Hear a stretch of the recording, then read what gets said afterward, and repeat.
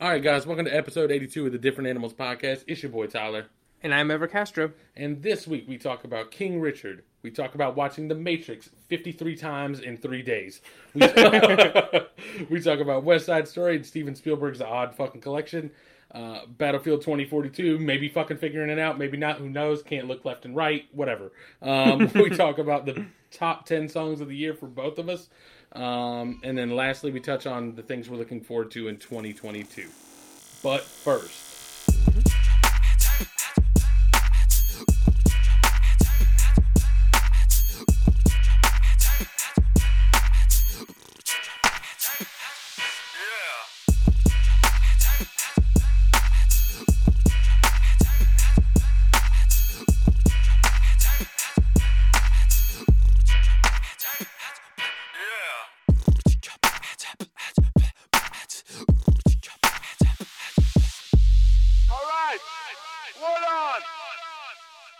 All right, so as usual, start what we've been watching, playing, all that. Mm-hmm. You've got a few more things than me as usual, so I'll let you start this week. Yeah. So this week, it was mostly because last week we recorded a little bit earlier than usual. But in the time since then, I've watched a few things, a few rewatches, and then a couple of TV series. But I'll keep them all relatively brief, just because like we mentioned last week, this week is our big sort of end of the year, favorite songs, what we're looking forward to next year episode. So I'll keep it brief, more brief than usual. But the first thing I watched was King Richard, which is the biopic about the Richard Williams, the father of Serena and Venus Williams, the tennis stars, starring Will Smith, and it was really good. It was really, really good. It doesn't it doesn't try to reinvent the wheel, right? Or it doesn't reinvent the wheel, but I don't think it's trying to, right? I think it's just trying to be like a really good, really solid, just like biopic with some like good characters that are actually a little bit grayer than you would expect for something like this. You expect them to be like, wow, this guy was a visionary. He knew it from the start kind of thing.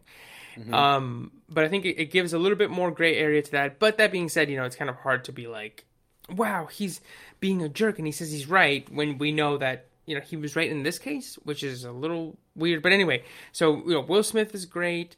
The girls who play Venus and Serena are both really great. The mom is great in it too. She's probably the best one in it. And John Barenthal is actually really great in it, playing somebody who you wouldn't expect him to play. Because usually when you think John Barenthal, at least I do. I never watched the Punisher series, but I imagine him as that. That's also what he was in Walking Dead, like the right, exactly. Yes. Shane. I forgot he was in that completely. I forgot that was like the first thing he was. It's like the same character basically. Maybe a little more of like a irredeemable dickhead, but a dickhead nonetheless. Right, it's like, you're not trapped in here with me, or I'm not in here with you, you're in here with me, right? Yeah. But he plays somebody completely different. And even something like, he was in Ford versus Ferrari, which we mentioned a couple weeks ago. Even in that, he's just kind of like a tough guy in a suit. He works at Ford, and, we do things the American way here, but this is, Is he in Wolf of Wall Street? I feel like that's him, right? Yeah, he's got he's got the handlebar, he's doing like the curls, working out, right? He's like the guy who does the rat fucking, right? Yeah. And so, but completely, not totally different, but just somebody you usually don't see him play. But anyway, the movie as a whole is really good. It is a little short. A little long. Sorry, it could have been shorter. It's about 2:35, right? And I could have easily cut, 15 minutes of it and still, I think, pack the same sort of punch.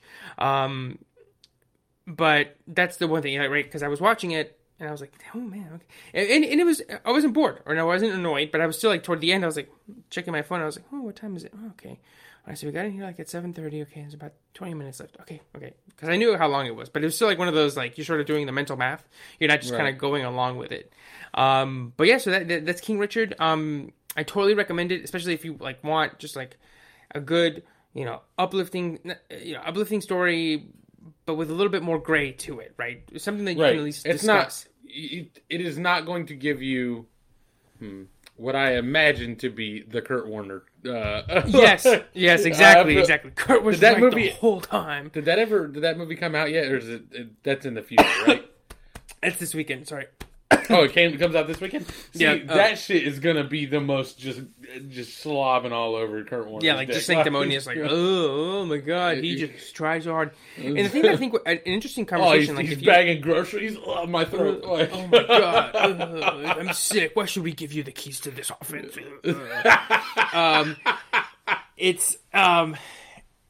And so it's not like that. And so, I think definitely if you watch it, I think it is worth having the conversation with somebody who also watches it. Like if you watch it with Kaylin or somebody, the movie has the benefit of having the real life results, right? Where if you watch something like, Whiplash.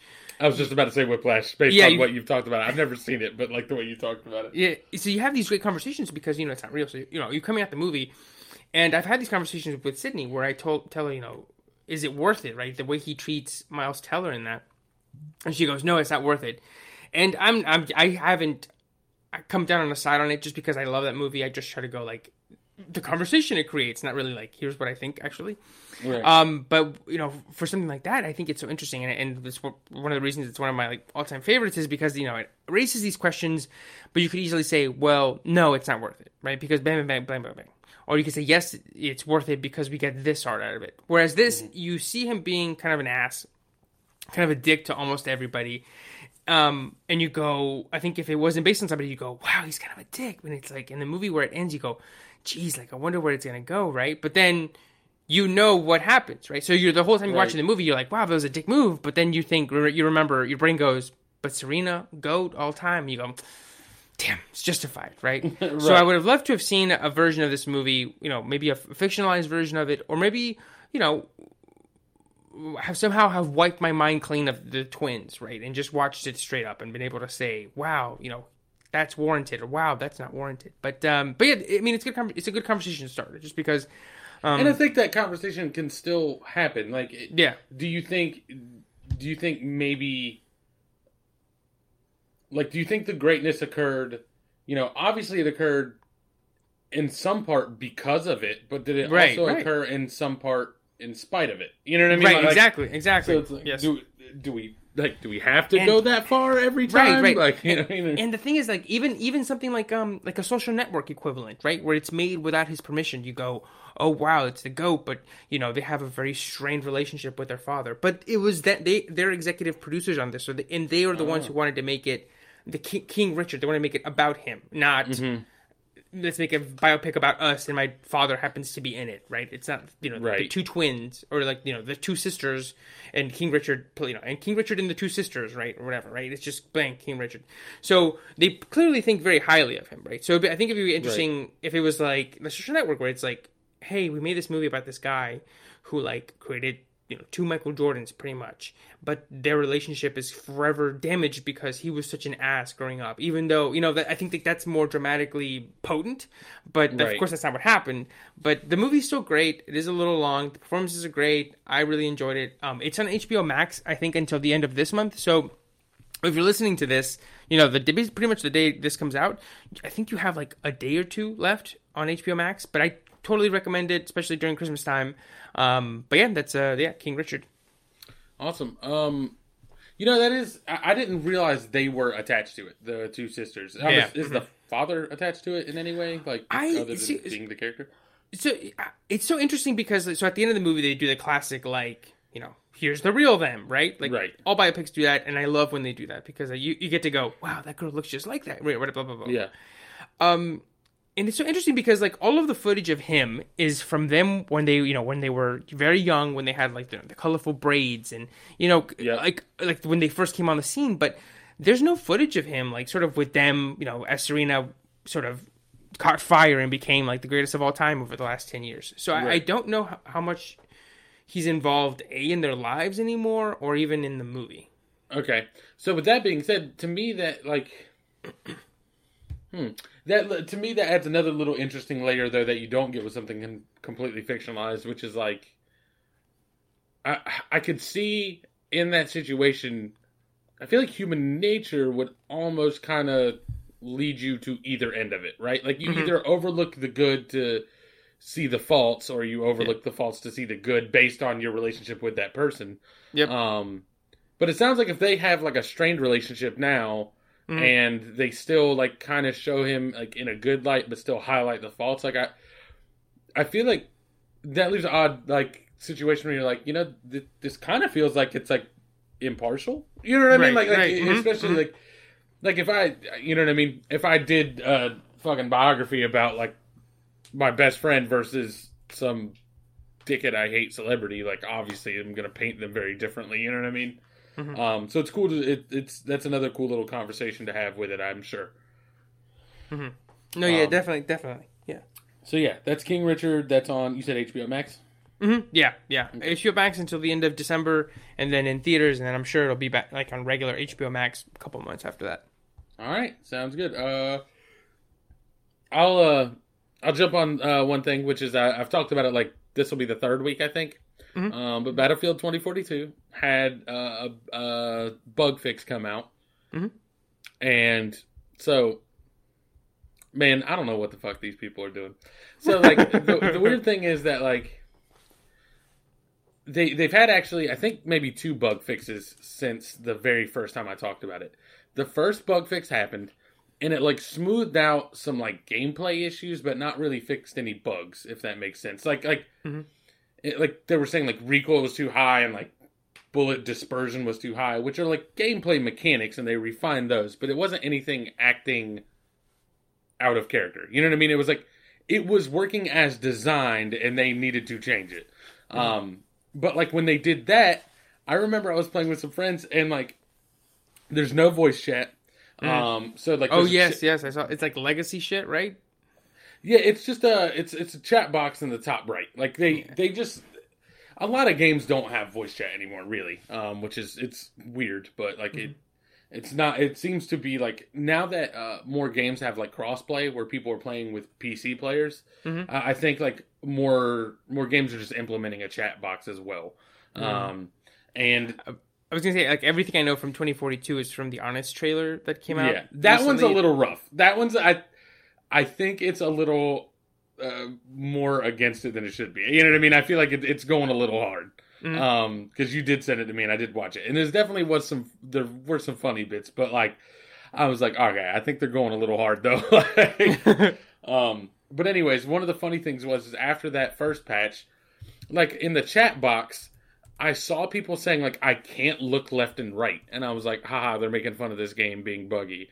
And then I saw a response that was like, oh, go into your program files and delete this thing and like, paste it somewhere else. And I was like, wait, what? Like, that's a thing? Like, people have an actual, like, first of all, like, I can't believe this was a real problem. But the way that they confirmed that it was a real problem is that players figured out a solution in the program files to like fix this issue on PC. Like it wasn't a problem on any of the consoles. But like people on PC, I guess not everyone, but some people would like load in to a first-person shooter and not be able to look left or right. Jesus. Like just only up and down. And I was like, how does that even happen? Like what the fuck is going on here? So there's that. But then they added a new bug, a new patch, which is the last patch before they go on holiday like break, and it's supposed to fix a lot of the issues. And the weird thing is that the first day it came out, I had 0 issues. Like it was running smooth as shit. The next day, the very first game I had like the issue that I hated the most.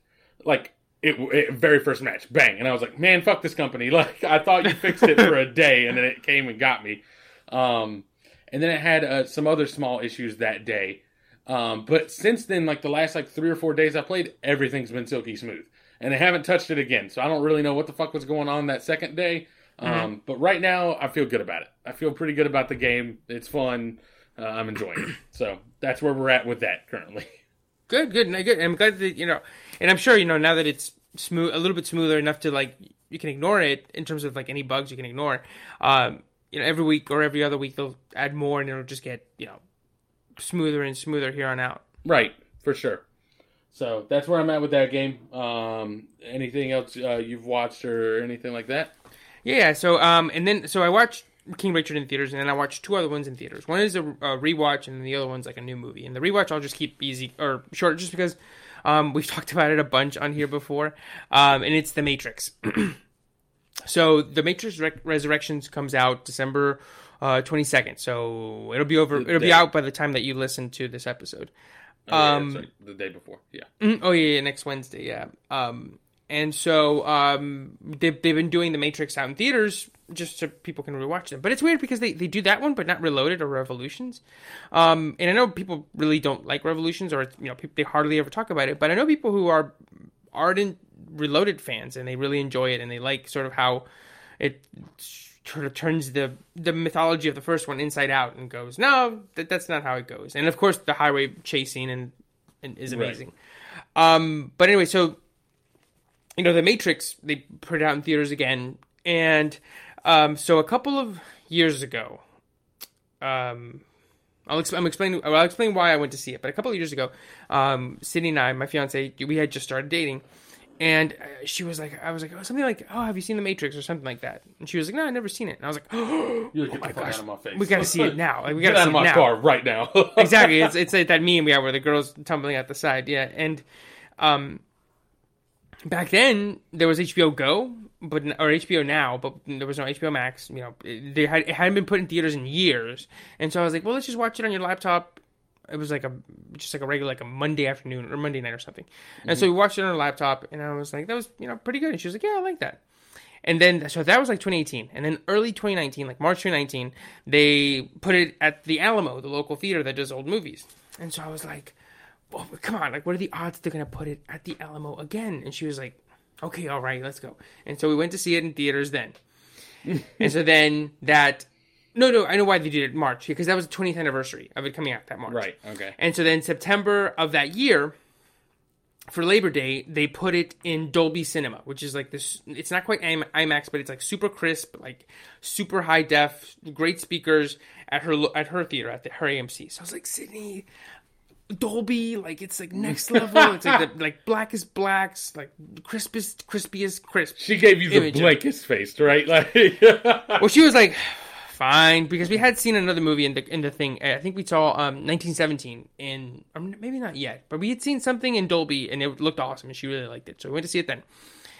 And so then COVID hits, and I upgrade all my shit. I get the PS5, and so then when I bought the PS5, in 4K, I got the 4K disc, right? And so then my brother, we're all hanging out with my parents, and I put in The Matrix to show Mikey, my brother, like how it looks and stuff. So I put it in, we start playing it, and she's there in the living room, and we just end up watching the whole thing because it just like happens, right? Because you just watch The Matrix, you're like, there's no slows, there's no slow scenes, you just like watch it, right? So I was like, all right, okay, that was good. And so then we go to Denver to visit our friend, yours and I, mutual friend Travis, and he's got an OLED TV, which is like a $2,000 TV. It's like the best TV, right. Literally the best TV you can buy at home. It's like the best of the best. And so I take The Matrix with me because he has a PS5, and I'm like, I want to see what it looks like. It looks so fucking nuts. Like, you can see the little hairs on Keanu Reeves' face, and like the fuzz on like people's neck and stuff. And so I watched it then, and Sydney was there too. So we all ended up watching it. I mean, watching it in terms of just like her being in the room, right? And so then now, because the new movie's coming out, they put it back in theaters, a regular movie. And I'm like, Sydney, you can go watch it again. And she's like, no, I'm not going to do that. And even I was like, I already saw it in theaters. You're like, that's fair. Yeah, that's fair. But then the IMAX account on Twitter tweets, The Matrix, first time ever in IMAX. And I was like, motherfucker, I'm going. We're going. And she was like, I'm not going to that. So it was me and my friend Darius. I thought you were going to say, like, I took her kicking and screaming. Oh, no. At that point, I was like, you know what? I'm right. I'm bugging. Because this would have been the 6th time she would have seen it in 3 years, right? You're like, look, I am an asshole, okay? But I'm still going to do this. Yeah. So, yeah, because I seen it on a laptop, in theaters, in Dolby, in a 4K TV, in an OLED TV, and then now in IMAX. So this is the 6th time I've seen The Matrix in the last 3 years. Here's a question for you. Sorry, not to interrupt. But if it is when was this movie made? 1999. Okay. Yeah. IMAX cameras were not a thing back then? Yeah. Yep. So how does IMAX, like screening something in IMAX, add anything to the experience if it wasn't filmed on an IMAX camera? It just makes it's just the biggest screen you can find. It's just a huge screen, and the sound system is like next level. Like, you're shaking, like, so sort of, to keep this short, because it is a 22-year-old movie. So the movie was great, of course. One thing I had never fucking noticed ever. I've seen this movie 1,000 times. I never noticed before. So when they arrest Neo at his office and they're in the interrogation room and he goes, Thomas Anderson, you are a respectable software engineer at this company, right? And he's reading the files, right? Yep. He goes, you pay your taxes and you help your landlady take out her garbage. And when he says take out her garbage, I don't know how I've never noticed this before. He makes the most disgusted face. Like he goes, take out her garbage, and he goes, ugh. Like I never. It looks like that. I forget that meme. I forget which rapper it is when he goes like, oh, he's like in the club and he's like doing the face. I was like, how have I never caught that before? He looks like he just smelled shit, and I was like, how have I never caught that before? But it's so good. Because, of course, later on, when, he's like, I have to get out of here. I hate this zoo, this place, right? So, he hates it. Just the idea of somebody helping somebody take out their garbage and, like, the most tender human thing you can imagine. Yeah. He just is repulsed by it. So that was great. And another thing I really liked, of course, the bullet time sounds great. But, dude, when the scene where the helicopter crashes into the side of the building. That's got to be the one, right? Like, that sound, like, the whole scene where... Seat. Even when they're fucking shooting into the thing and they're running through it, doesn't that happen? Like the helicopter's shooting into the window and they're running through? Yes, he goes, no. Yeah. My seat was like, just shaking. I was like, this is amazing. And then, of course, it hits. You hear like that boom, and then you hear like that wavy sound, and then just like the glass shatter. I was like, my whole seat was just shaking. I was like, this is fucking amazing. And so that was Matrix in IMAX, the 6th time I've seen it. You went home and you told Cindy, you fucking missed out. That movie's amazing. And it's so good. It's so awesome. 6 times the charm. Yeah. And it's so good, and I'll send you an article afterward, and we can post it after we watch it. And I think you and I have talked about it before, about how I think the reason that they're doing all of these releases is because I think they finally have an appropriate sort of 4K adaptation of the film.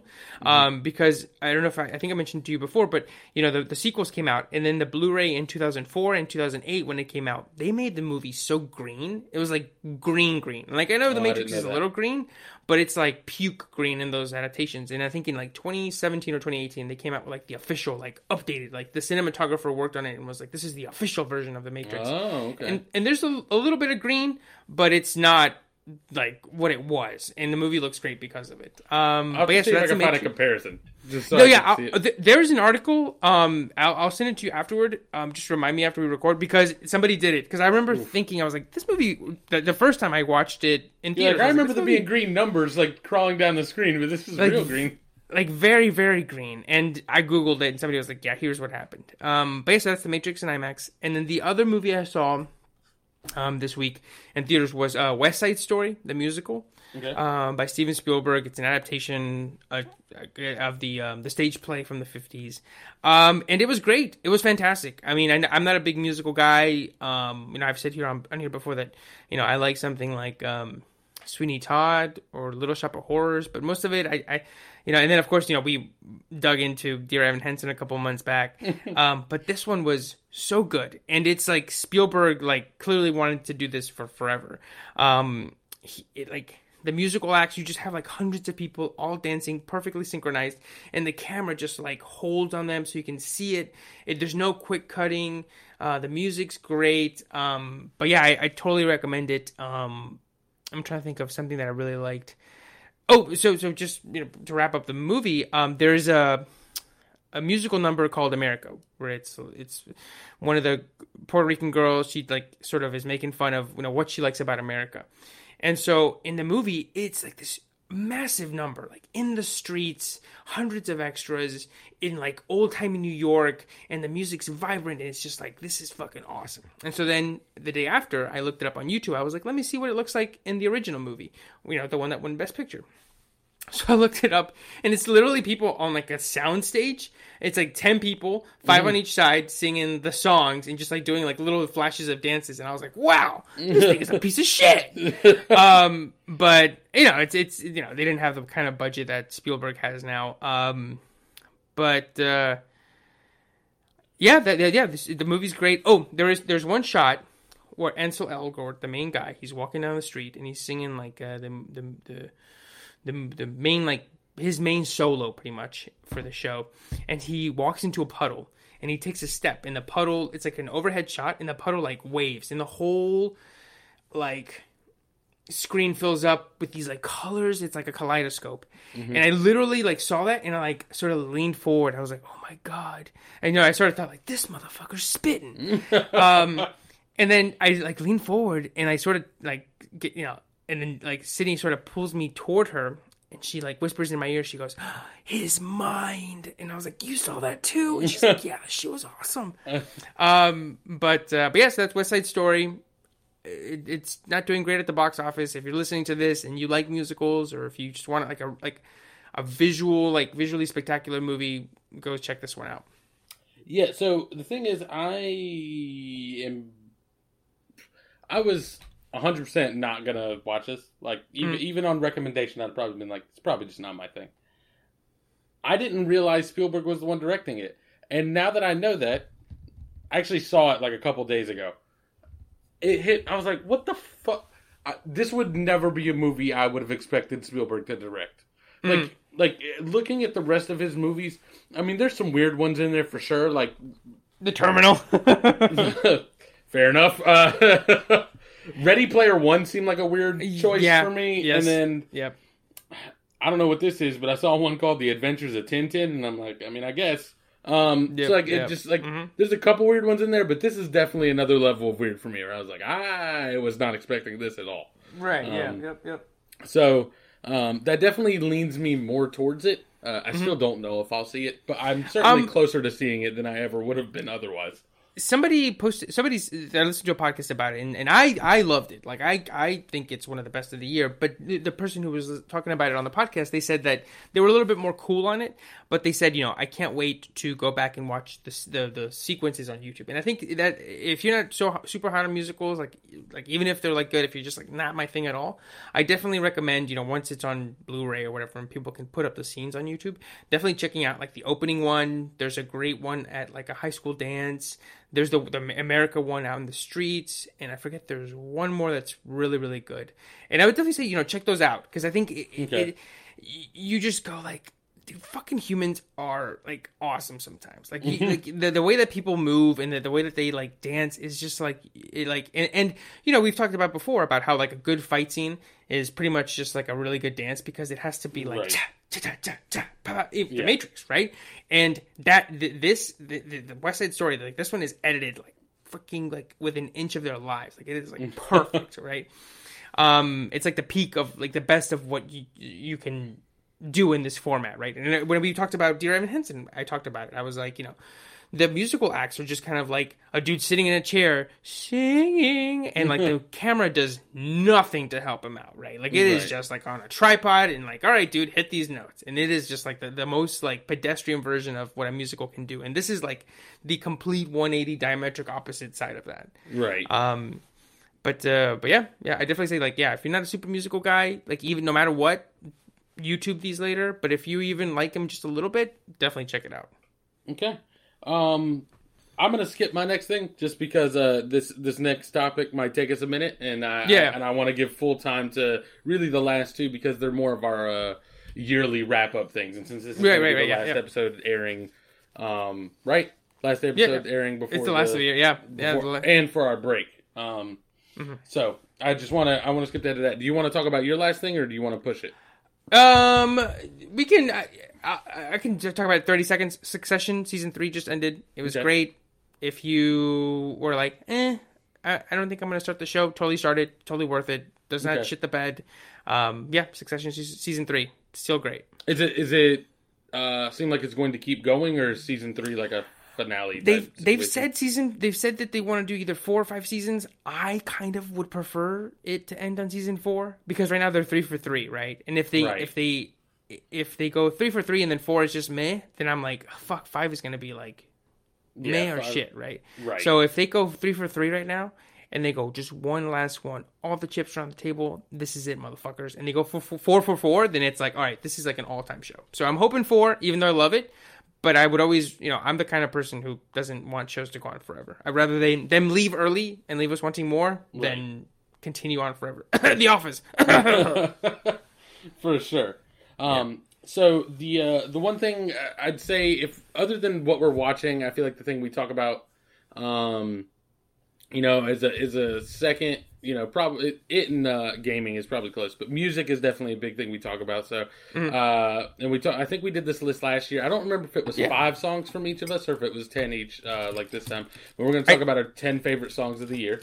Yeah. I think it was 10 from me, and I believe you had 5, and we did like a 2-1-1-1. Yeah. And so I was gonna say, just to keep it from overtaking this episode and fucking lasting like an hour. Yeah, I was like, we could each do just to go through our 10, and then we could go back and because I think one of us has like the same one, and then maybe pick out like certain things that we like about them. Okay. And just kind of like pick at that, and then we can wrap up with the next topic if you wanted to do that. All right, sounds good. Yeah. So do you want to go first? Just go like 10-1. 10-1. Okay, I'll do it. Mm-hmm. So starting the one thing I want to touch on is I have a couple honorable mentions, which is I had to do this for me, which is that I like as I'm looking back at all the albums that came out this year. Call Me If You Get Lost is probably my favorite album of the year. And, like, I have this thing, I don't know if everybody does, I don't know if it's just common, but, like, if I really enjoy an album, every song on that album becomes better, like, in my head. You know what I mean? Like, because I love the album as a whole. Like, if an album is done in such a cohesive manner, you know what I mean? If an album comes out and it kind of just feels like a track list of songs, even if I like it, it doesn't have the same feel. But, like, this doesn't do that. Or, Call Me If You Get Lost feels like it's really going for something and structured in such a way. And so I think all the songs are in my head a little better than maybe they actually are. So, for me, honorable mentions off of that album, Wilshire, and fucking Hot Wind Blows are probably my 2 big ones. Praise God is an honorable mention, which is the Kanye West song featuring fucking Travis Scott and Baby Keem, because it's a banger until Baby Keem ruins it. Same thing with Family Ties. I just can't really fuck with it. I know we will talk about it later. And then another one just for pure recency reasons. I've only heard it very recently. I don't know if it's been out a while, but there's a song by Wale called Poke It Out featuring J. Cole. And it's got a beat that I could have named if I hadn't just forgot it. It uses I think it's Vibrant Thing. I think is the beat for that song. It uses the same beat, and it's a banger. I think that song's a banger, but I also love the old song, and it just came out, so I don't really have time to like figure out where I would put it on this list, so I just threw it in the honorable mention. So starting with my 10th best song of the year, I went with Peaches by Justin Bieber featuring Daniel Caesar and Giveon. Not really my... I feel like somebody would be surprised for me to have that on my list. It's not... I don't think it'd be surprising for it to be on someone's list. I feel like it's surprising to be on my list. With that being said, I think it's so good, like, despite that, right? You know what I mean? Like, I'm not a big Tupac fan, but whenever I hear people talk about Tupac, I'm like, I get it. Like, this is one of those. Like, I heard it, I was like, I definitely get it. And, like, I actually like it. But it's only 10 probably for that reason. Right. And I don't know what you mean, because there's like, the example I think about this one is something like Taylor Swift and even Justin Bieber himself. He had that Yummy song, and you're like, oh, this is like the worst. Like, you go, I can't believe you people like this, right? It's catchy, but you go, oh, it's disgusting. But then you hear this one, you're like, okay, I get it. And then Taylor Swift has something like Shake It Off, and I'm like, ugh, fuck, like, gross. It's like the worst. But then she has something like Blank Space, and I go, I'm off of the same album, and I'm like, okay, like, I get it. Like, right, like, this is like, oh, okay, this is what y'all are talking about, right? Right, but I would stand with that. I think it's important to note that I would still stand by the fact that Shake It Off is terrible. You know what I mean? Like, oh, yeah. I mean, I don't like it, but yeah. But, like, this one, like, to me, like, Shake It Off doesn't have that quality of, like, no, you're right. Like, you know what I mean? Mm-hmm. Whereas the one you mentioned, Blank Space, and this one do. Where, like, I hear it and I'm like, no, this one is good, for sure. Mm-hmm. So there's that. Number 9 for me is Lemon Pepper Freestyle off of Scary Hours, purely off the strength of Rick Ross's verse. I don't really... Drake's verse is perfectly fine. All right, it's not bad. Yeah. But I just wish we could take half of it and give it to Rick Ross. Like he's so perfect on every kind of beat like that. So that's number 9. Number 8 is "You're Mine Still" by Young Blue featuring Drake, which is just an absolute toxic masterpiece. That shit is so toxic based on the lyrics. It's like you're just such a dickhead. But I also think it has I don't want to say classic Drake verse, because I don't think anybody, when they're fucking coming down the list of like Drake verses, like this one's never going to be on anybody's list when it's all said and done, right? But I think this is, for me, when I hear this verse by Drake, I'm like, this is that Drake shit. You know what I mean? Like, to me. Like, I hear fucking One Dance, and I'm like, Drake made this banger, but this isn't that Drake shit, is the best way I can explain it. Mm-hmm. But like this, I heard this, I was like, this is that Drake shit right there. Like, he's talking about like all these women that wronged him in the past and like blah, blah, blah. And I'm like, you're probably full of shit and you're kind of a dickhead, but like, it still sounds good. Like, this is what I know you are like. So that works for me. Number 7 is Montero, "Call Me By Your Name," Lil Nas X. Yep. Don't really have a whole lot to say about this one other than just like, it's just kind of a banger. Like, there's not much to it other than like, it's good.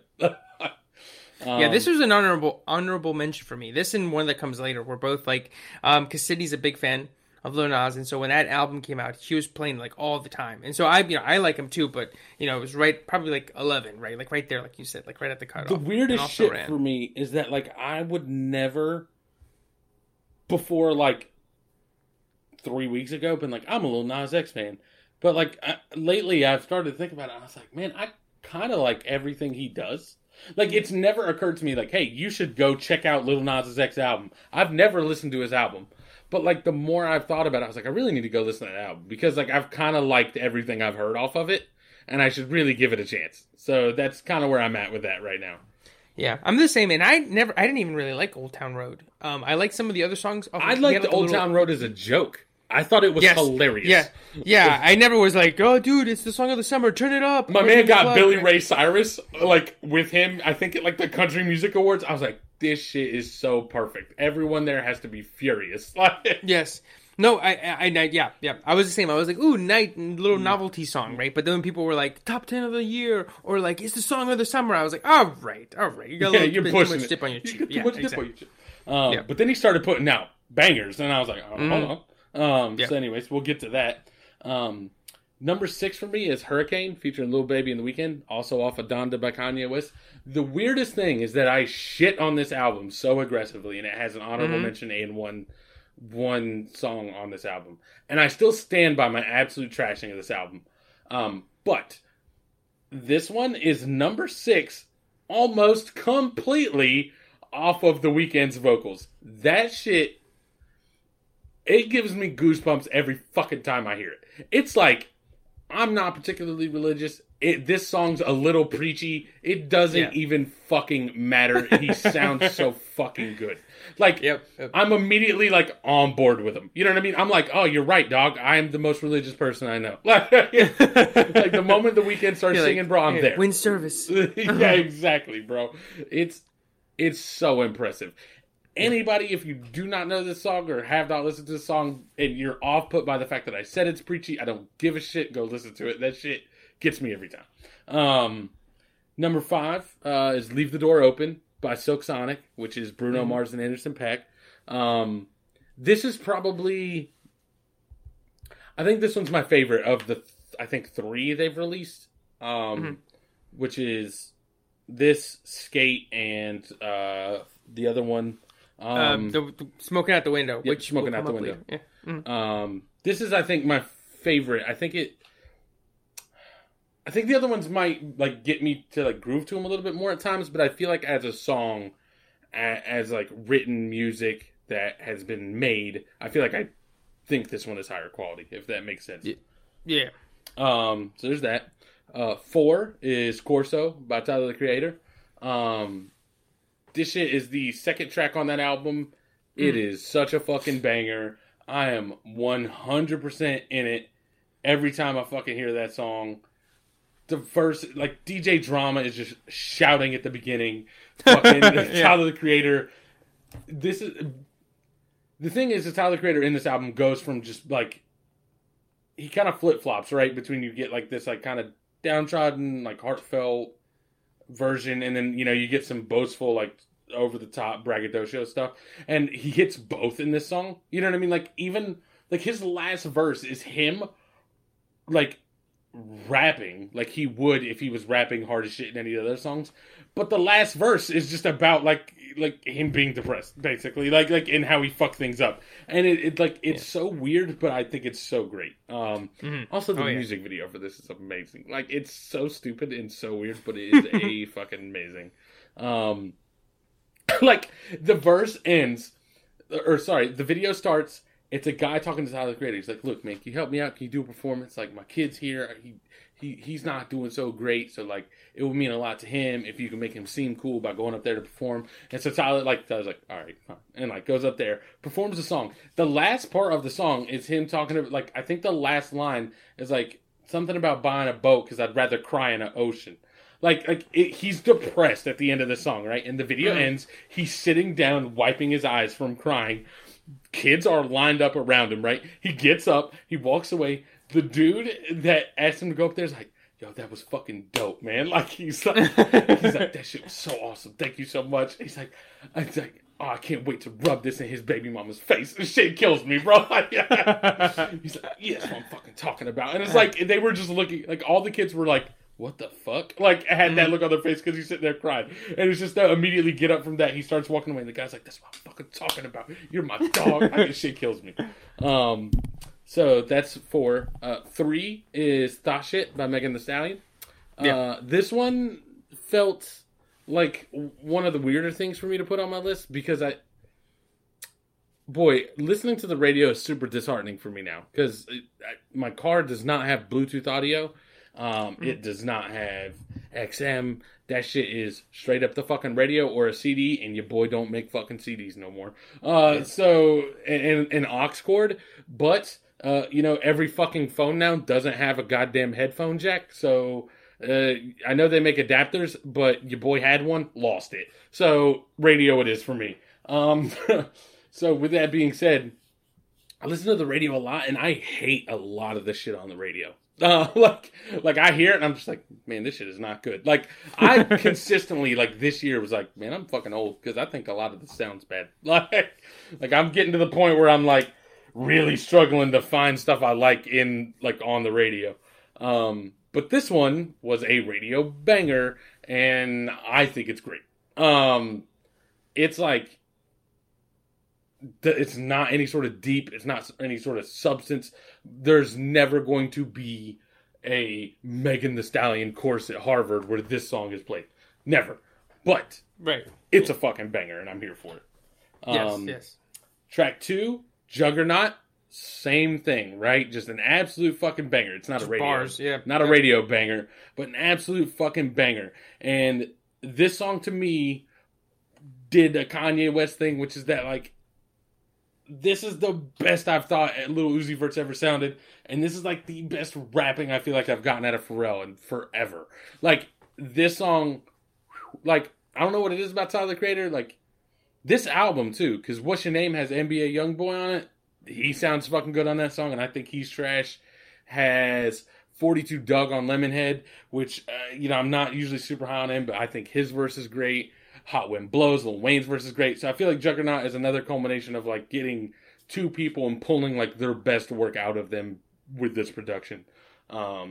It's just fucking great. And even the beginning is, like, 20 seconds before the beat changes, and I even love that fucking beginning, bro. Yeah. Mm-hmm. Lemon in my aid, lemon in my ears, call them bagass. Shit kills me. And then my top song of the year, this song, man, I get into modes where, like, I'm like, I just want to fucking hear this one song forever. Like, there were multiple days where this shit was just playing on repeat, which is Industry Baby by Lil Nas X featuring Jack Harlow. That shit is a fucking banger. That's my number one song. That one, like, made me consistently, like, multiple times since it came out, be like, I'm trying to hear that song, like, 4 or 5 times in a row. Like, bing! Like, and if it was one of those songs where, like, if I had to get distracted, like, if I was listening to it at work and somebody had to, like, ask me for help, When I came back, I was like, "No, dog, got to start it over. Didn't catch the full thing. Like we gotta do this right." Yeah, this is the other one that was on my also rants along with Montero, like I said earlier, where it was like right there, right like the cusp of the cutoff. But yeah, this is another one, and you're like Sydney, where she'll do the same thing, where like she'll play a song and it'll just play like on repeat. And sometimes I'm like, look, like, just put it on shuffle. Started with that song and then just sprinkle it out. That's not what the fuck I'm trying to hear, though. And she's like, I know, but I just want to hear this. I'm like, I know, but I just want to, like, sometimes we listen to the same song. Not even good songs. We're not even songs that I enjoy. I'm just like, Lord, take me now. You're like, I'm going to put in, like, you're going to get fucking headphones with, like, active noise canceling and then just not play music in them. Just fucking cancel out all the noise. Just the cancellation, like, just fucking suction cup your ears closed and you're like, all right, we're good. All right, but yeah, so that's my top 10, with Industry Baby being top of the list. Nice. From a guy that I would have literally not said I was a fan of. Like, you would have been like, what do you think of Lil Nas X? I'd be like, he's fine. Like, I would have never been like, yo, he's really good. That never would have fucking crossed my mind. But, like, I feel the same way. 2 of my top 10. Yeah, I feel the same way. Just from, like I said, like a couple years ago, I was like, I mean, well, I liked. There was a song called he put out an EP around that time, and he had a song with Cardi B named Rodeo, and I really liked that. Yeah. One. And I liked it more than Old Town Road, but it did not get the same play. Right, at all. Yeah, exactly. And I was like, I mean, you guys are missing out. I mean, Old Town Road. But the thing is that I was like, I literally tweeted out back then, I was like, it was like August or July. I remember so vividly because I tweeted out that picture of Stephen A. Smith where he's sitting and he's got like the stone face. And I was like, wow, Old Town Road really going to be the song of the summer, huh?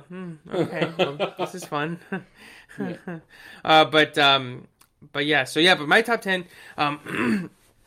my number 10 is a song from Certified Lover Boy. It's Race My Mind, which is sort of like the more prototypical Drake songs. But I think when he does like a nice crooning song and he just like nails it, it's just like so good. It's just like smooth. It's like I mean, it's not this good, but it's like Fire and Desire from Views, where like I put on Fire and Desire and I'm like, motherfucker, oh, let's go, man. Like this is just smooth. The beat just fucking like nails it. It's like, you know, it's like his bread and butter, right? Like he's not changing anybody's. It's like like I mentioned earlier about Black Widow or Shang-Chi, where it's like, you know, if you're not a fan, this doesn't change your mind, but if you know what's good, man, this is the shit. So that's Race My Mind by number 10. And number 9 is a Donda song, another one. It's Moon, with Kanye West, and I forget who's on it. Oh, it's Kid Cudi. Yeah, Kid Cudi's on it, and then I think somebody else, Gunna, maybe. The Wikipedia just said Moon. I should have looked into it. But yeah,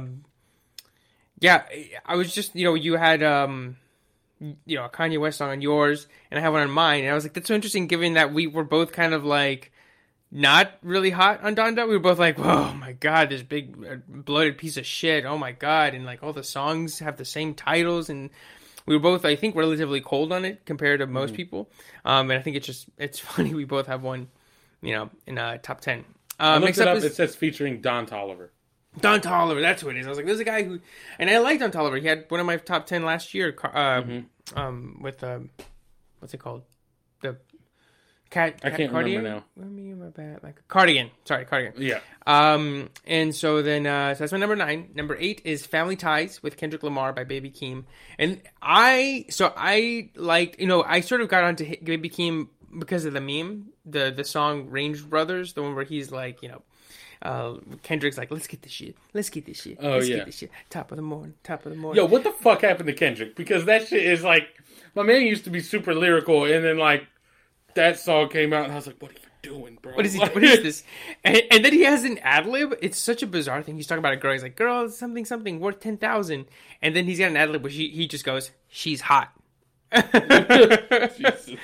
And you, like when so add this to the list of things that I'll send you afterward, along with the Matrix album. But yeah, that song, it's so perfect. He just goes, "Baby girl worth 10,000, she's hot," or something. What the fuck? And so, yeah, I really like this one. It's just like I like Kendrick's verses, and he does like.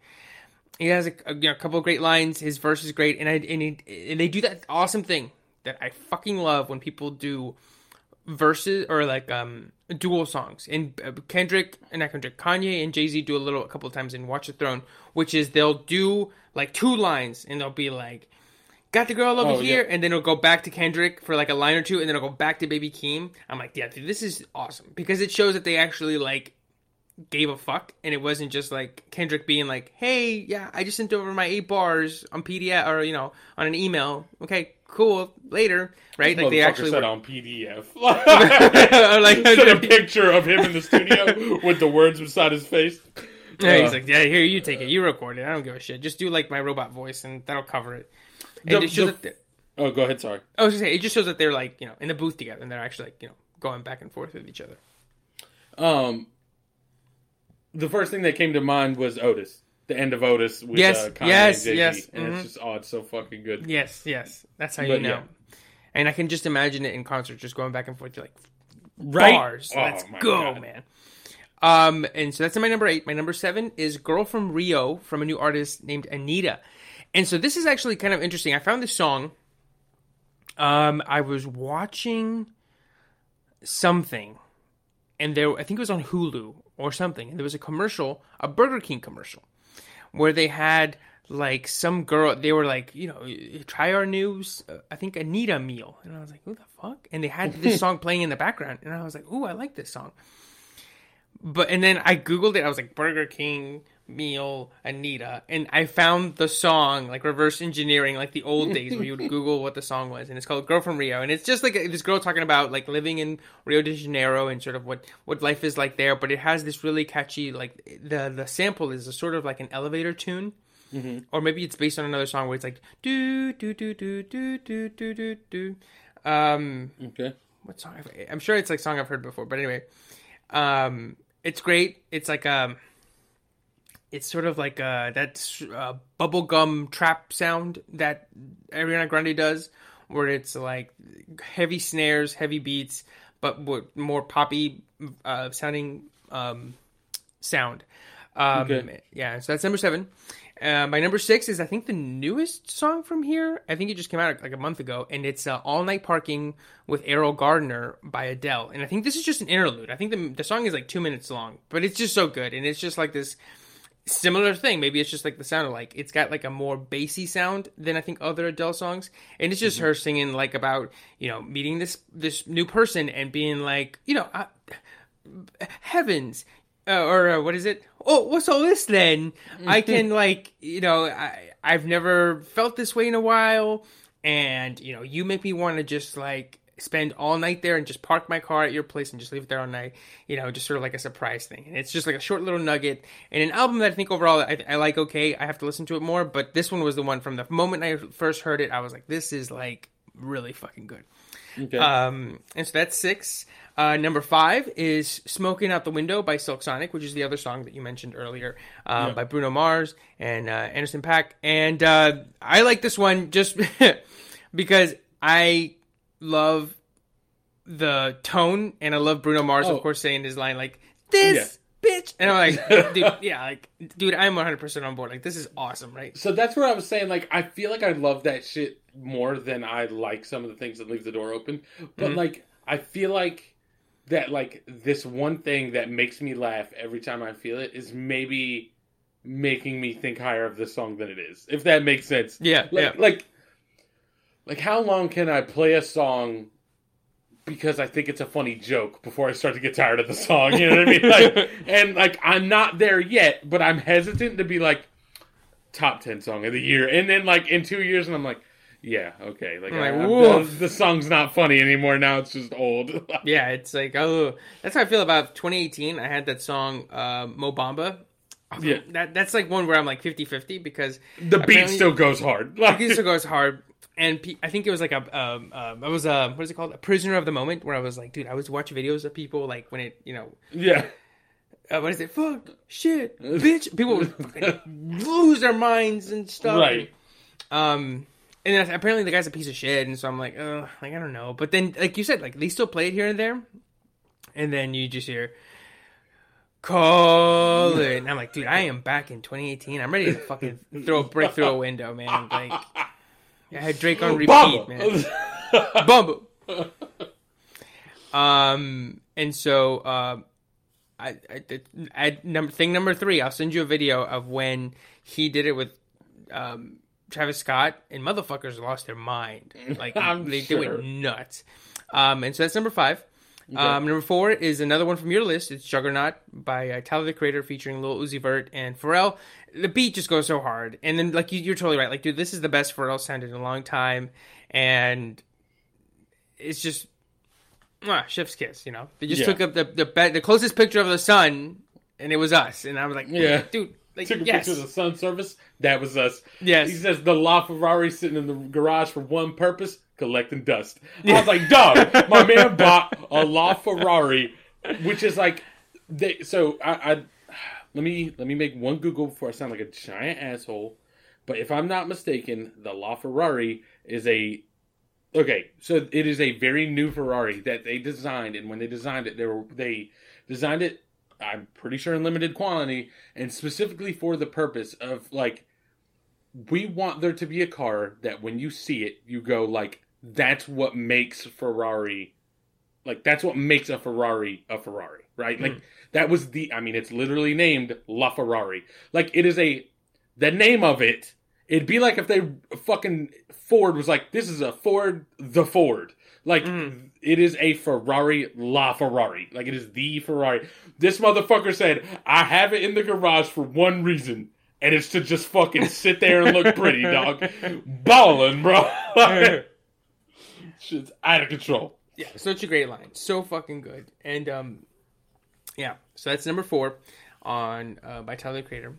Number 3, these 3, my top 3, you could interchange them on any given day. This is just kind of how I put them on the list, but these 3 are like, it's everything else, and these 3 are the ones that this year I was just like, listen to it all the time, or the ones that I appreciated the most.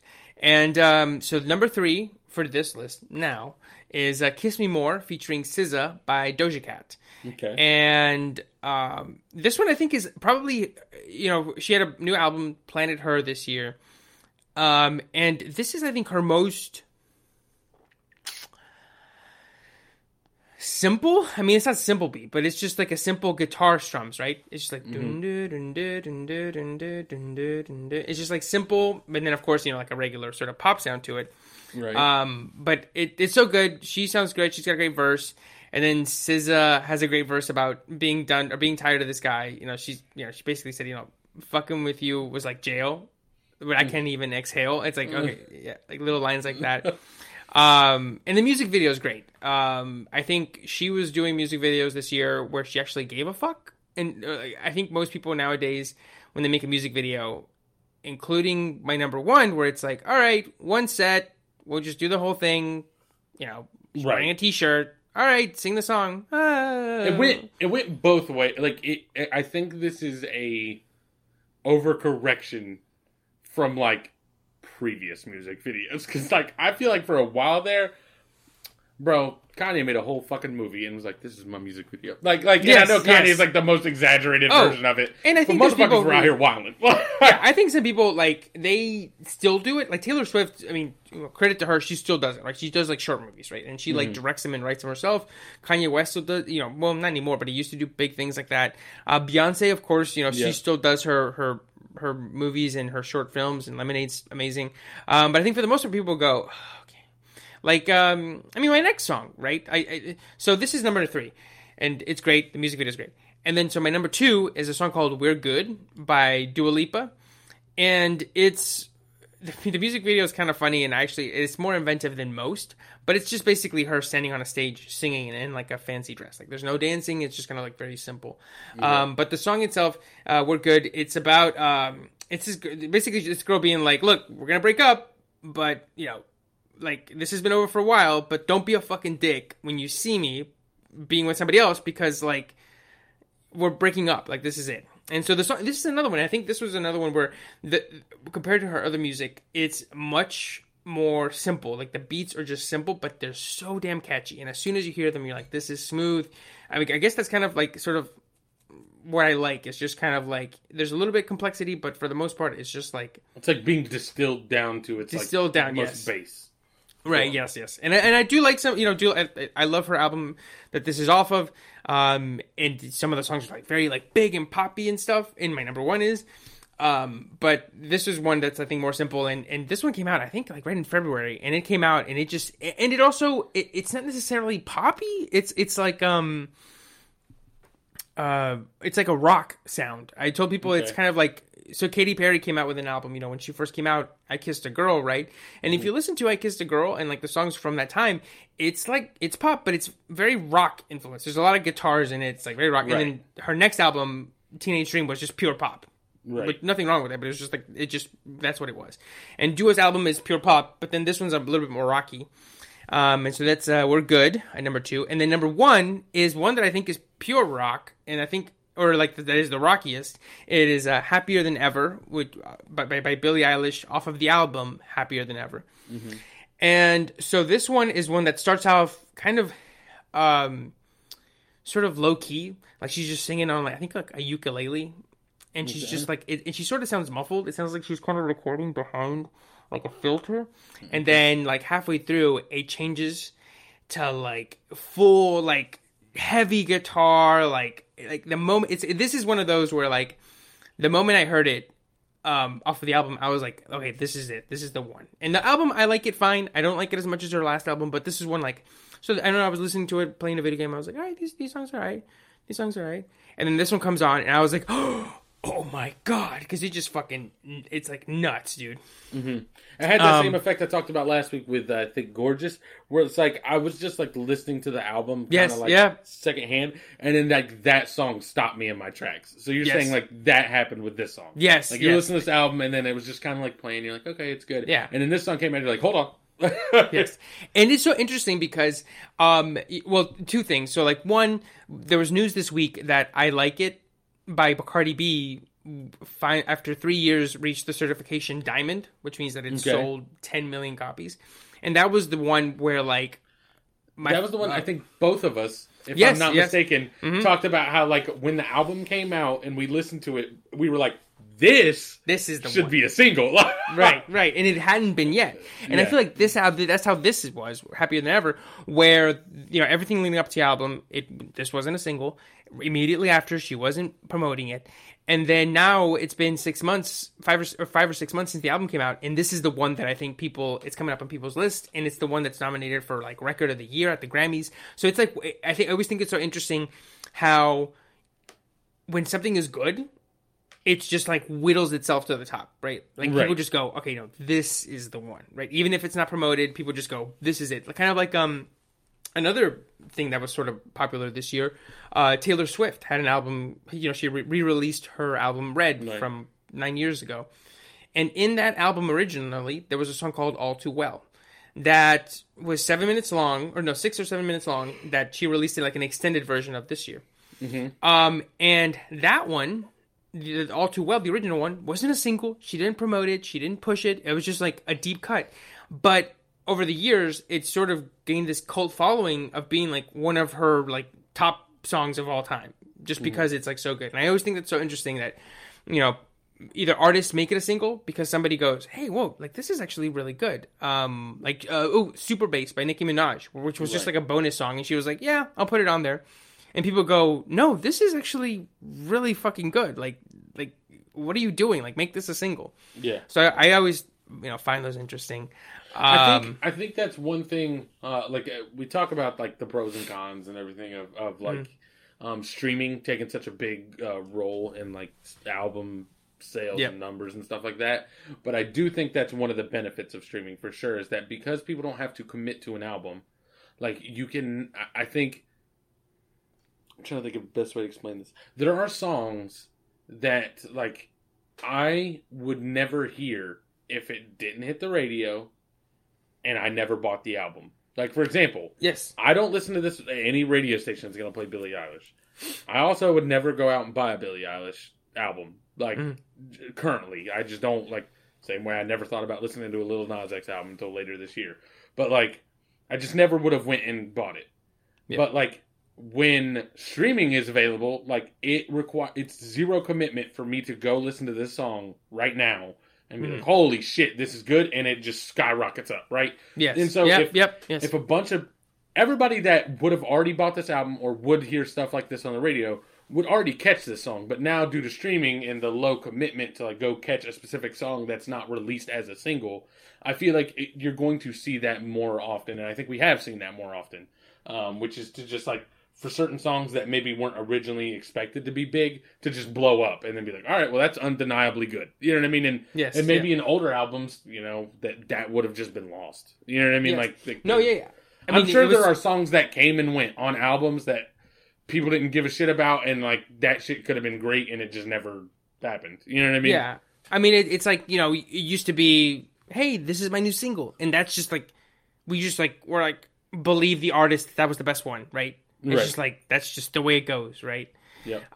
Whereas now, you know, we give all these examples where it's like, well, this one, you know, it sort of was like the artist being like, which one next? And people go, I mean, this one's pretty good. And they go, oh, it is? Oh, okay, yeah, then let's do it. Yeah, let's do that one, right? Yeah. Even, what's her name? Doja Cat's Say So. That was another one that I think simultaneously she was like, should I promote this one? And people were like, yeah. And she was like, oh, okay, yeah, let's push it. And people were like, yeah, let's push it. And then eventually it just becomes number one because it's sort of like a mutual thing.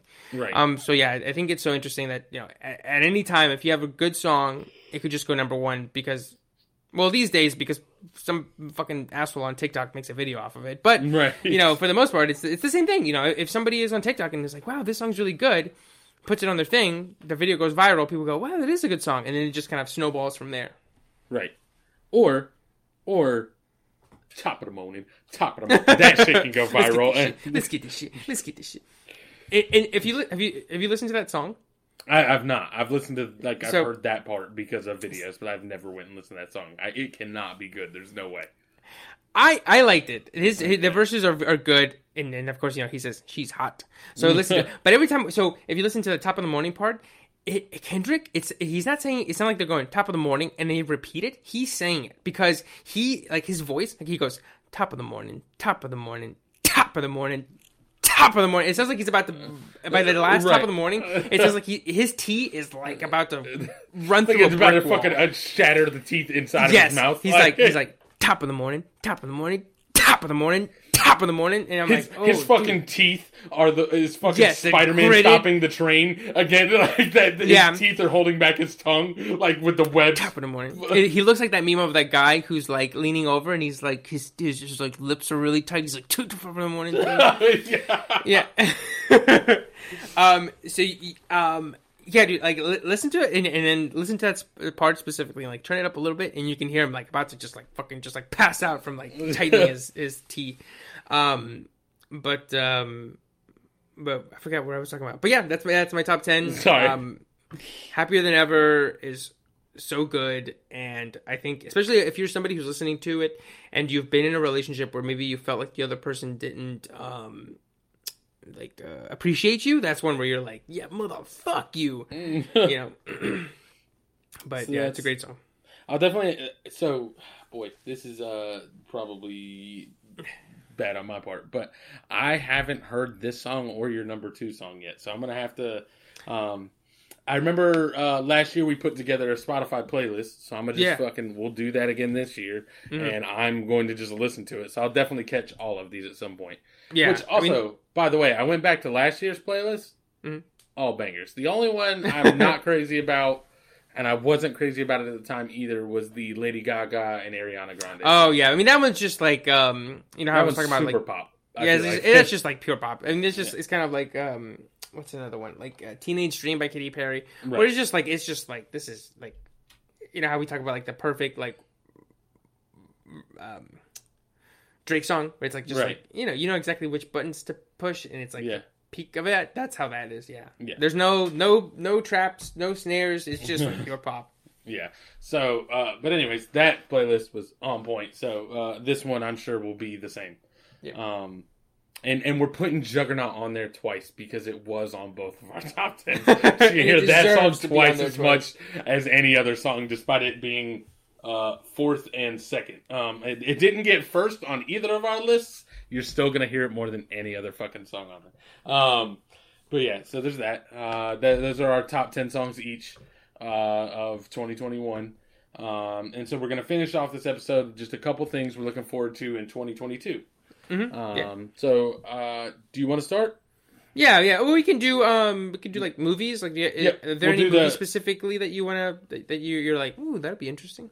Yeah. So, movie, the Thor: Love and Thunder. Yes, that one.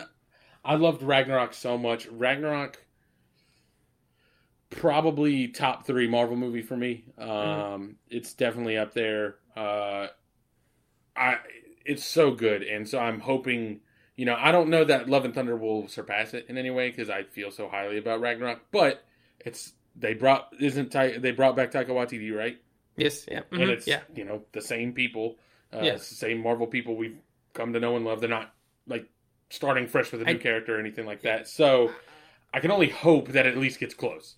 Yeah, I do wonder how weird it's going to be because for the last one, he directed it, so of course he has some influence onto how much the script comes through, but I don't think he wrote it.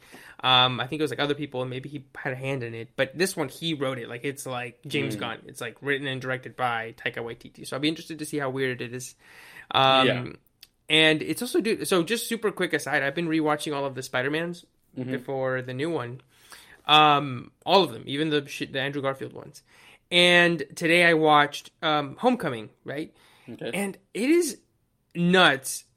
Or I was genuinely, I knew this, but I was genuinely surprised by how funny that movie is. Like, it is legitimately, like, very funny. And I was telling Sydney, I was like, it's nice because it's like, the other ones are, a couple of chuckles here and there, it's funny. But this one's, like, some really great lines that made me laugh that I had forgotten about. But yeah, I'm excited for that one too, especially because I don't think we have any sort of like first look or anything, so I don't know like what Christian Bale looks like, what the movie's gonna look like the tone of it. I'm sure it'd be like Ragnarok, of course, but I'm excited to see sort of like what Taika Waititi, now that he has that sort of like James Gunn pool, Joss Whedon pool, where he can sort of like be like, motherfucker, look, I made Ragnarok and I got an Oscar. Suck my dick. And we're doing weird shit, right? Yeah. I'm excited to see sort of how weird they let him go.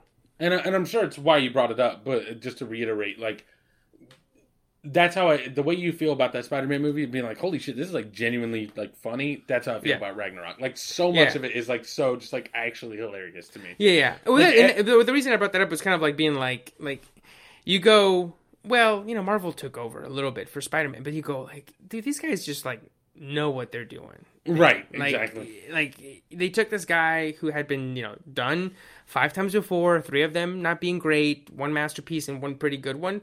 And they just, like, nailed it. They just hit it out the park. Like, easily, right? And so, I trust MCU. Well, a couple of missteps here and there, but I trust them totally and completely. The weirdest, or my favorite thing about the MCU, I think, in really, like, at large, is that I do think they, like, they seem more willing than like DC, which is like the closest counterpart I can come up with.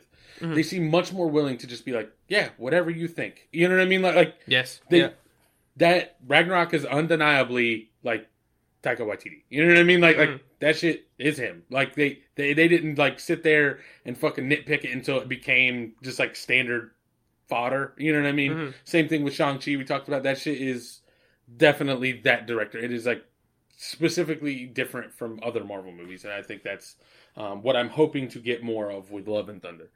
Oh yeah, absolutely. My Movies two movies. Yeah, my two. I just have 2. One is Spider-Man Across the Spider-Verse Part 1, which is the sequel to Enter the Multiverse, right? Or Into the Spider-Verse. Into the Spider-Verse, yeah. Yep. Fucking all the verses are fucking me up. Into the Spider-Verse from 2018, so this will be 4 years since the first one. They released a little teaser, and it just looked nuts, right? It looked like that same aesthetic pushed up to 11. And then I haven't seen the teaser, so I have to check that out. Oh yeah, dude, definitely do. It's very short. I mean, it's like a teaser of a teaser. And they do my favorite thing that a teaser is, which is just show me a scene from the movie and you'll hook me. Like, that's it. You don't have to be like a bunch of different seasons. Here's the finale. Have fun, asshole. Yeah. And so, and also it being part 1. I think that's huge. And then being allowed to make it part 1. Right? Like, I'm glad that they did it, this is part 1, and that they didn't do the part 2 and 3 shit, because I hate that 2 and 3 shit, right? Yeah. Because it never works. And we've talked about this ad nauseum on here, but it never works. And so I'm glad that they're like, no, this is one story. It's just so much that we're splitting it into 2. And so I'm excited to see where that goes. And then the other one is Avatar 2. The sequel to what at one time was the highest grossing movie of all time. That comes out next December. So a year from... Actually, honestly, I think it's a year from this weekend. So literally a year from this upcoming weekend, we're going to have Avatar 2. Better hope that motherfucker don't get pushed back. Oh, dude, it's gonna. Like, it's already been... It was supposed to come out 2016 or 2017. But... God damn. I cannot wait. I am so excited for this because... So, if this was, a one-time hit... I don't know, I'm trying to think of a movie that just sort of exploded, that had just like an okay director. I can't think of one off the top of my head, but if this was Homecoming, Spider-Man Homecoming, let's say that Spider-Man Homecoming comes out and it made so much money off of something, and I don't want to use the example of Black Panther because I think Ryan Coogler is a really great director, but Spider-Man Homecoming comes out, it's fine. I think his name is John Water. Okay. I don't know I forget his name. But anyway, so the director of Homecoming, he's fine. The movie's fine. There's no sort of flair to it, right? Then if this was coming out, then I'd be like, I don't know. I mean, it's whatever. John Watts, it's fine. Like, right? He made an okay movie. It's fine. Or he made a pretty good movie, but his style, he is not amazing. But this is fucking James Cameron, right? Having 10 years to come up with the wildest shit you can imagine. Just like the most sci-fi bonkers out there shit you can imagine. And the studio being like, you want $1 billion to make these? Here's the check. We emailed it to you yesterday. On top of having Weta Digital, who, did all of the Lord of the Rings. They did Avatar 1. Basically the greatest technological CGI artist you can imagine in the world. Basically the top of the top of the top. I don't know shit about CGI artists, and I know Weta Digital. Yes. Like they're like, is them and ILM are like the two biggest ones. So imagine them being like, oh, you have basically one of the greatest directors of all time who has an unlimited budget, can do whatever the fuck he wants. And he's basically being like, go as weird and sci-fi out there bonkers action as you can imagine. And they're being like, okay. And then they're doing 4 of these. And the first one comes out next year where and now CGI is like the best it's ever been. Of course, it's every year the best it's ever been. But I'm just like, dude, I'm on board. And people always they joke on Twitter like, oh, who even remembers who's in it? Like, it's like the biggest movie of all time.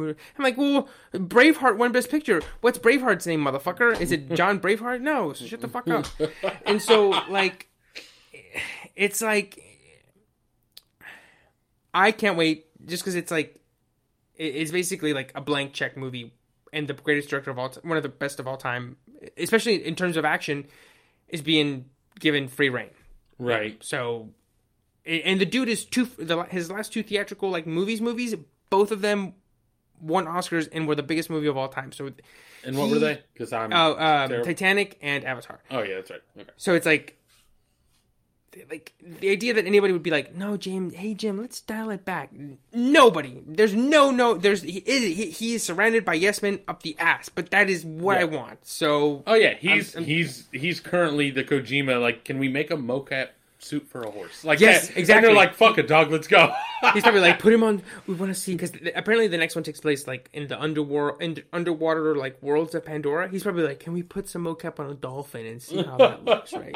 How can we get dolphin skin on our human skin? Can we do that? Can we CGI? Yeah. So I can't wait. Motherfuckers just out there skinning dolphins, skinning dolphins. Yes, and low key to not. And so he's probably like, he's like, you know what, kill him, but we have so much money, we can just clone new ones. He's like, he doesn't care. And so so those are my 2 movies. Spider-Verse, just to see another one where it's like, when you've been shown success, you sort of get a blank check. Lord and Miller are going to go nuts, and then James Cameron's going to go nuts on Avatar. So those are my 2 movies that I'm excited about. Yeah, for sure. Good deal on those. I'm not super excited for Avatar 2. I've never seen the first one. But I definitely understand that one. And Spider-Verse, I think, is one of my favorite animated movies of all time. Definitely hope that the second one comes out and is good. Do we want to talk about music real quick? Actually, let's stick with the same kind of thing. Do you have any TV shows? My one TV show is The Last of Us on HBO. So I simultaneously am very excited, but then also very apprehensive about it because it seems like they're just kind of doing the story from the first one, right? They're just kind of being like taking all the cutscenes and just sort of putting it over like 10 episodes, right? Where it's like episode 7 is where Joel gets stabbed and Ellie has to go get antibiotics, right? Right. So, in episode 9 is Jackson, or wherever they go. And then the end of episode 8 is her touching the giraffe and stuff. So it's like, I as much as I want to see that, because I do love that game so much, it's like, well then... But the game did it so well. Like, what are we doing Right, it's like, what's here? the point, right? It's like that Cowboy Bebop one where they're like, look, it's the same shots you love except live action. And I'm like, well then why? Like, what are you adding to it? And I think the best example... The thing is, the Cowboy Bebop did... I actually read an article about how they tried to change some interesting things and just, like, kind of stumbled on their own feet with it. But I'll send you that later. Yeah. Add that to the list. But the best example of something that's an adaptation that is a new thing where you go, okay, I get this. This is something that TV warrants it, is the Watchmen show. Where they didn't just do another fucking version of it, like the Zack Snyder one. They built something new. There were new characters, new story, and that was one of the best shows of all time. Right. So I'm hoping that they change enough, or they show us why this had to be on TV, rather than being like, it's on TV because it's a great story. It's like, well, yeah, we know that. We've played it. It's a video game story. Yeah. What are you showing me? The only reason it's up to be made for a TV show is because the game did it so well. You know what I mean? Exactly. And so, and I would love to, be wrong. And what's exciting is that if this does well, they'll hopefully do The Last of Us 2, which I would love to see on TV and would love to talk to people about. And because that's something that could be. That's something that I think you could tell all the same information, and like just something as simple as like giving it to us at different times. Like I want, you know what I mean? What that would do for the story. You know what I mean? As opposed to getting like storyline A and then like you finish it and then you get storyline A from the other side. Like it'd be cool to see both sides happening simultaneously and see if it changes how we feel about any of it. You know what I mean? Right, exactly. Yeah. And or at the end of episode 5, it's the twist or like the earlier thing, right? Right. But yeah, so I guess it's weird. It's kind of like how I started The Boys because I knew Aya Castro was going to be in season 2. I'm excited for The Last of Us 1 because I'm excited about the prospect of them making The Last of Us 2 into season 2 or 3. Yeah, for sure. So mine is Moon Knight.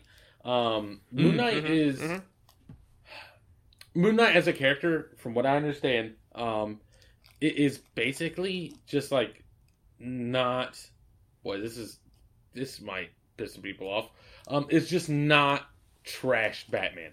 Like it's like, and I guess I don't mean Batman like as a comics. I mean like it's Batman with actual powers. Like he fills the same role, but it's like, oh, but we don't have to like dumb down other heroes for Batman to work. You know what I mean? Like, whereas like every time Batman does anything in the Justice League, I'm like, you could have just had Superman or the Flash, right? Like there's nothing ever in the world that Batman could do that someone else couldn't have just also done. You know what I mean? Like any of those people are infinitely more qualified. So it always, anytime Batman gets thrown in the mix, it like kind of throws shit off. You know what I mean? Like suddenly the Flash like forgets he can do some things he can normally do, and suddenly Superman like gets hurt a little more than he normally should, so that way Batman can shine. It's like Moon Knight seems to be like Batman without those problems. And they have like actual like actors on like a TV show. I mean, I know that they've been doing that, and I know they've had some big time actors in their MCU shows, but I feel like it's different if you are in an MCU movie and they go, hey, we gave you a show, because you're like, well, what am I supposed to do, right? Like it's the character, right? But this is one where they went up to the character and be like, hey, like we have this character for you. It's a TV character, and like Oscar Isaac signed up, and Ethan I almost said Ethan Hunt. And Jason Bourne. The guy from Good Lord Bird, Ethan Hawke. Jesus. Yeah. So it's like two actors who are like big time being like, yes, I will sign on to do a TV show on your platform. Not only that, on a character that, isn't established. Doesn't have any sort of established base, right? Like right. It's like watching TV. Right. It's like if they made like a Spider-Man show, you'd be like, well, it's on TV, but it's Spider-Man. The eyeballs are coming. Well, this is like Right. it's Moon Knight. It's not the bottom of the barrel, but it's definitely not. For sure. Even mid-tier stuff. I think, and the thing is Moon Knight, based on what I've seen, because I haven't read the comics, but I've always kind of been interested in them. To me, Moon Knight seems like a character that like gets like zero attention, but like everybody that seems to catch those is like, no, this shit's actually good. So like to see something that just maybe didn't get a lot of eyes because it's not super popular, and he was never like one of the big Avengers, so he never showed up in crossovers all that much. You know what I mean? Like, I just am super excited for a character. Also, like, for them to take that character and be like, this is how we're going to introduce him. Right? Like, I don't know for sure. And there's not usually... well, there previously wasn't much overlap, but now it seems like there's going to be. But, like, I feel like if you make a TV show for a new character... and your main fucking character is Oscar Isaac, I would not be surprised if he starts showing up in movies. You know what I mean? Like, I mean, do you really get Oscar Isaac just to do a TV show and then never bring him over? You know what I mean? Into your biggest stuff? Yeah. It seems like a reach. So, like, I'm excited to see that kind of happen. For sure. The music, I think we each have one thing for music. Mine is... I believe Pusha T is supposed to put out an album this year. He said late this year that he was they were just in the process of mixing and getting some feature verses done. So if Pusha T puts out an album this year, I'll be very excited. Oh yeah, me too. Yeah. I mean, it's him and Kendrick. Well, for me, like when you put this on the list, I was like, of course, Pusha T. What the fuck? Like, of course, what the fuck was I thinking? Because I was like, ooh, like who hasn't had one in a while? Kendrick or. Drake had one, J. Cole had one. Who's the other person that had one recently? I can't remember, but I was like, who hasn't had one in a while? Of course, Kendrick, but then I was like, oh yeah, Pusha, of course, yeah. So, yeah, Kendrick is for me. And, Kendrick would normally be mine, but I heard that Top of the Morning shit, and I was like, I don't know if this next one's going to be for me. I don't know if this next album's for me, dog. But yeah, so Kendrick is the album you're looking forward to. Yeah. And then the last thing we have is a couple games each, I believe. Yes. I just have a Horizon Forbidden West, which we've talked about before, and it comes out in I think a little bit over 2 months. Pre-orders ready, and I'm excited. The first one's, like I've said before, it's my all-time favorite game. So I can't wait to get back in there and hey, spend some time with my girl Aloy, but Horizon Forbidden West. All right, so my two are God of War Ragnarok, which I think their date currently is just 2022. I don't know if we even have an exact date. I just think it's expected in 2022. I remember it was supposed to be early this year, and it had to get pushed back for some personal reasons of like one of the developers, I think. So that comes out this year. Super excited. And then Gran Turismo for me, which is like, boy, it's weird being excited for Gran Turismo because to me that kind of falls under, like when I hear like a new racing game, it in my head like it goes in the same little file as like a new sports game, which is like, yeah, it's a fucking thing. You know what I mean? You've played it before, you've done it before. Right. It's like how much they have changed. Right. But for me, I haven't played a good like simulation type racing game since I owned a 360 and fucking however long ago that was. You know what I mean? So having not played a simulation racing game for all of the PS4's lifespan and finally getting one, I'm very excited. Definitely excited to hope I was wrong about my original misgivings regarding Gran Turismo, and hopefully it all works out. So that's where I'm at with that. Those are the things we're excited for going into 2022. Yep. So that's the episode for this guy. We'll see you in a year. See you guys next year. Oh, brother, this guy's sick. But thank you guys for sticking with us in 2021. Merry Christmas, Happy Holidays, and Happy New Year. And we're excited to be in y'all guys' ears next year. Absolutely. And so if you want to catch the podcast, you can catch us at Diff Animals Pod on Instagram and Twitter. You can catch me at T Moneybags on Instagram and Twitter. And I'm at Evercastro92 on Instagram. All right, and you can email us, differentanimalspodcast@gmail.com. Don't know if I already said that, but there it is. And as usual, stay safe, stay entertained, and we will catch you guys next week. Later. Peace.